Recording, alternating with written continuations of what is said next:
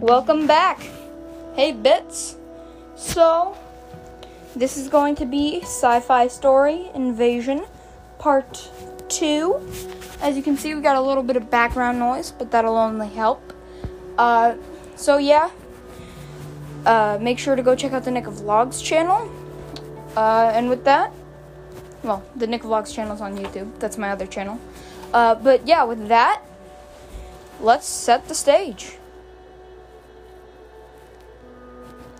Alright, so, from where we last picked off, King George and George Washington were stuck in the alien spaceship. But what they didn't know is that as they were getting sucked up, they were found special.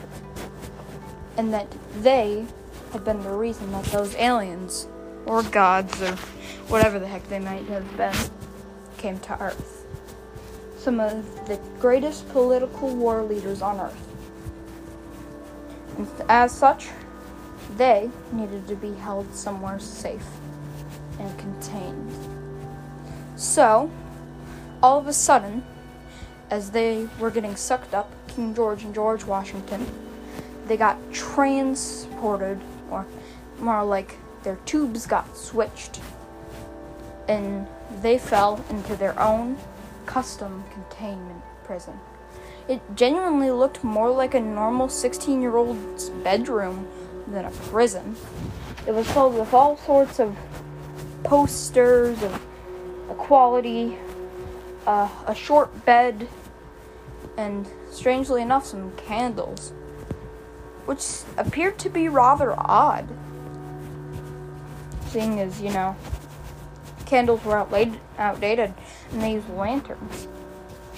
As King George and George Washington took a look around the place, George Washington grimaced with a face of anger and disgust. "You got us into this mess," he said with a slight temper. "What was that, you little pipsqueak?" said George. Well, King George. "I said you got us into this mess. So get us out of it."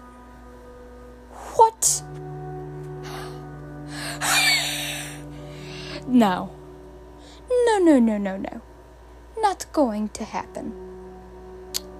It's your fault. You must have been the reason these peasants have come. Hardly likely, he said with slight vigor. As they two looked around, King George noticed something odd. They appeared to have some strange, large light tube things. They appeared to be, I don't know, they're just interesting.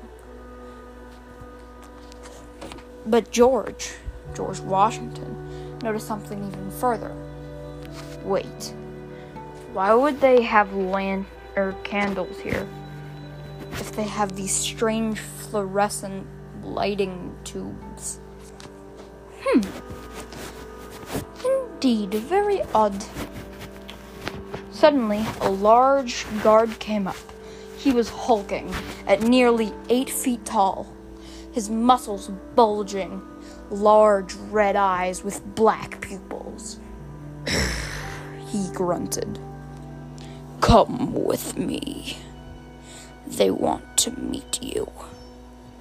So reluctantly, the two Georges, wishing not to be squashed by this giant man of a beast, walked and followed. Soon, they were at what appeared to be the head of the ship, the control deck. There were two large, towering aliens. Well, at least that's what King George thought they were. On the other hand, George Washington thought that they may have been disciples or angels of Jesus Christ himself. But neither could really be sure. So, as such, the large hulking beast introduced himself. "Hello," he said. "My name is Goris. And these are my higher-ups, Jira and Gota. King George looked in disgust upon the two aliens, one of them flowing with long pink hair, a sharp green beaked face, and strangely enough, long boots, and what appeared to be a leather coat, a trench coat to be specific, the kind worn by the American side in the war. On the other hand was the taller of the two, who appeared to be the male. He had short red hair, gleaming eyes, well, crystal blue gleaming eyes, and what appeared to be a large gown that looked exactly, or very close, to what the original King George I was wearing. Now, if you don't know, King George, or at least the one in this story, is King George III. King George I was the first of his kind. King George III would be his great-grandson. So, they were both utterly confused. "Hello," said the short one.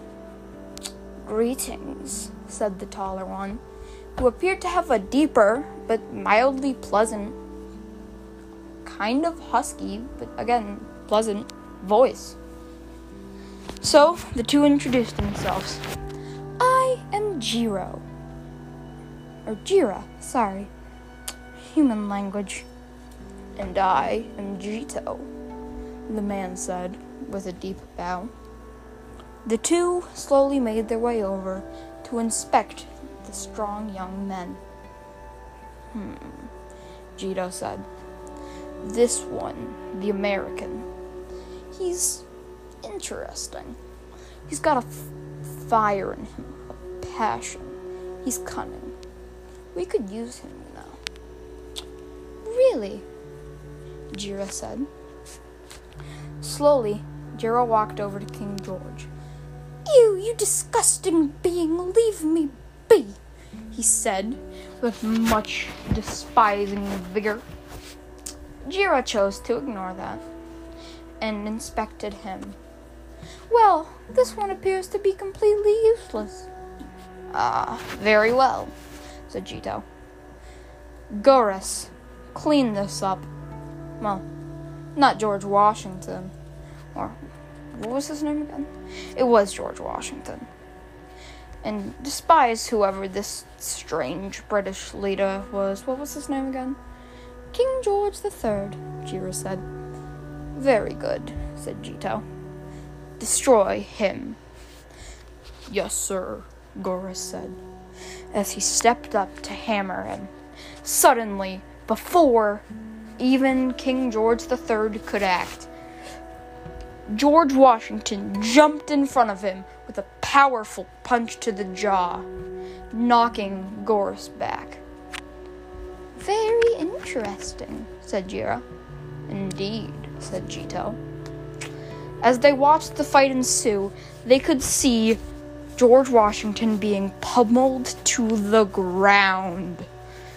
Well, the only thing King George was doing was just standing there in shock, realizing that his worst enemy had actually saved his life. This was madness. This was treason. It was unexplainable. And as such, he was unable to move when the final crushing blow came mere inches from his head, from little George Washington's head, now nearly half dead. All of a sudden, it stopped. George Washington, barely seeing through his stuffed-up, bloody eyes, saw what had happened. Jito, with a hand out, specifically his left hand, had shot what it appeared to be a large, fast laser. What it had almost looked similar to the large blue vacuum that had sucked them up. And all of a sudden, Jito had been smiling, looking down upon the two. And that's when it hit them. these two weren't just hyper-advanced humans or aliens. These two were immortals. Beings so powerful that they rivaled the gods themselves. They didn't have words to say. Now, in this timeline, there had been history where essentially the way it worked is in British humanity and British idealism, these immortals were essentially like a angel of Jesus himself, a god, stronger than almost any other, who could rival anything. However, they meant something much more in American idealism. In this universe, these immortal beings were what appeared to be ginormous hulking titans that came into this universe and destroyed everything in sight. And that's how the creation of the universe began. So as you can see, this has started to get sort of interesting. Anyways, back to the story.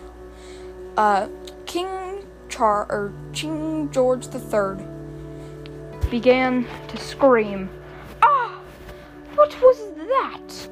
You brute! You murdered him!" As George Washington slowly began to crawl out of the large, enormous crater that had been put in the ship, he realized that the truth was, he was not really against the ideals. He just wanted to be free.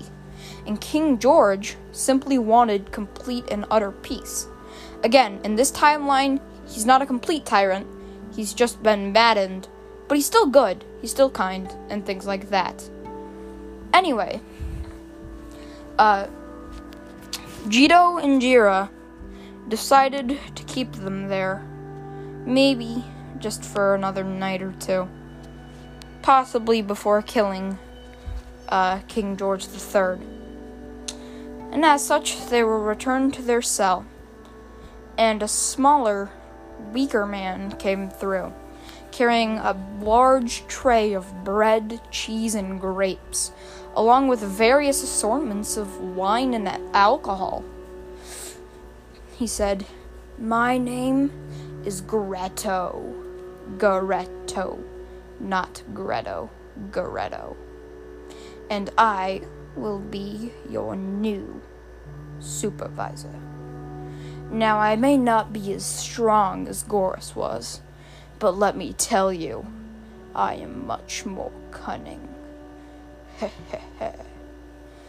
Then he slid the plate of various charcuterie, from cheeses to breads to grapes and wines and alcohol, under the door. As the two, King George and George Washington, slowly started to become almost friends, they drank together and ate for the next few days. In the morning, Goretto awoke them to find that their ship was under attack and that they needed to be escorted out immediately. And so as such, King George III and George Washington realized that this was their chance to escape. They had seen going through the hall a couple times to have meetings with Jira and Jito, some form of strange ship, smaller than the other ones. Little did they know that these were actually escape pods, set to someplace far different, someplace that we'll have to cover later. So as such, when the time came, King George and George Washington both teamed up, seeing as they had learned to become stronger in that cell, and after the meetings, they defeated Goretto. After Goretto was dead, they decided maybe to try to ransack his body, see if there was anything useful there. What they found was actually very helpful. They found 3 things on him. What appeared to be something that looked like a musket, but no blade on the end, and it shot out the same form of laser that Jito had done? It was very confusing to both of them. However, they also found what appeared to be a long, sharp sword. Now that's something that George Washington could use. They also, within it, found a key card. So, before they left, as the ship was failing, they took all the food they can and loaded it into that pod with them. Suddenly, as they were about to leave, Jiro greeted them. Earthlings, you're trying to escape after all we've been through. Video is still number 2 on trending. I'm sorry, a relative of mine. Not right now. I'm actually working on this. Anyway, back to the story. Where are you going, Earthlings? I can't let you leave, or you will die. I'm afraid that I must stop you here and now, one way or the other, although it would be better to keep George Washington intact. Then I guess I'll just have to settle for killing King George III. As they were both in horror, they drew their newfound weapons, but they knew they couldn't defeat her. As she leaped at them with all vigor, they knew that their lives were over. Suddenly, a large crash and a dent in the ship made her fly backwards. This was their chance to escape. They quickly entered the pod and shut the door, as Jiro ran after them at full force and started charging up one of those strange gravity tractor beam things that they had seen Jito use simply a couple days ago when they killed Goros. So, at the last moment, Jiro fired off that blast, but it was too late. The two Georges had luckily escaped with their lives, and as it missed, the only thing it hits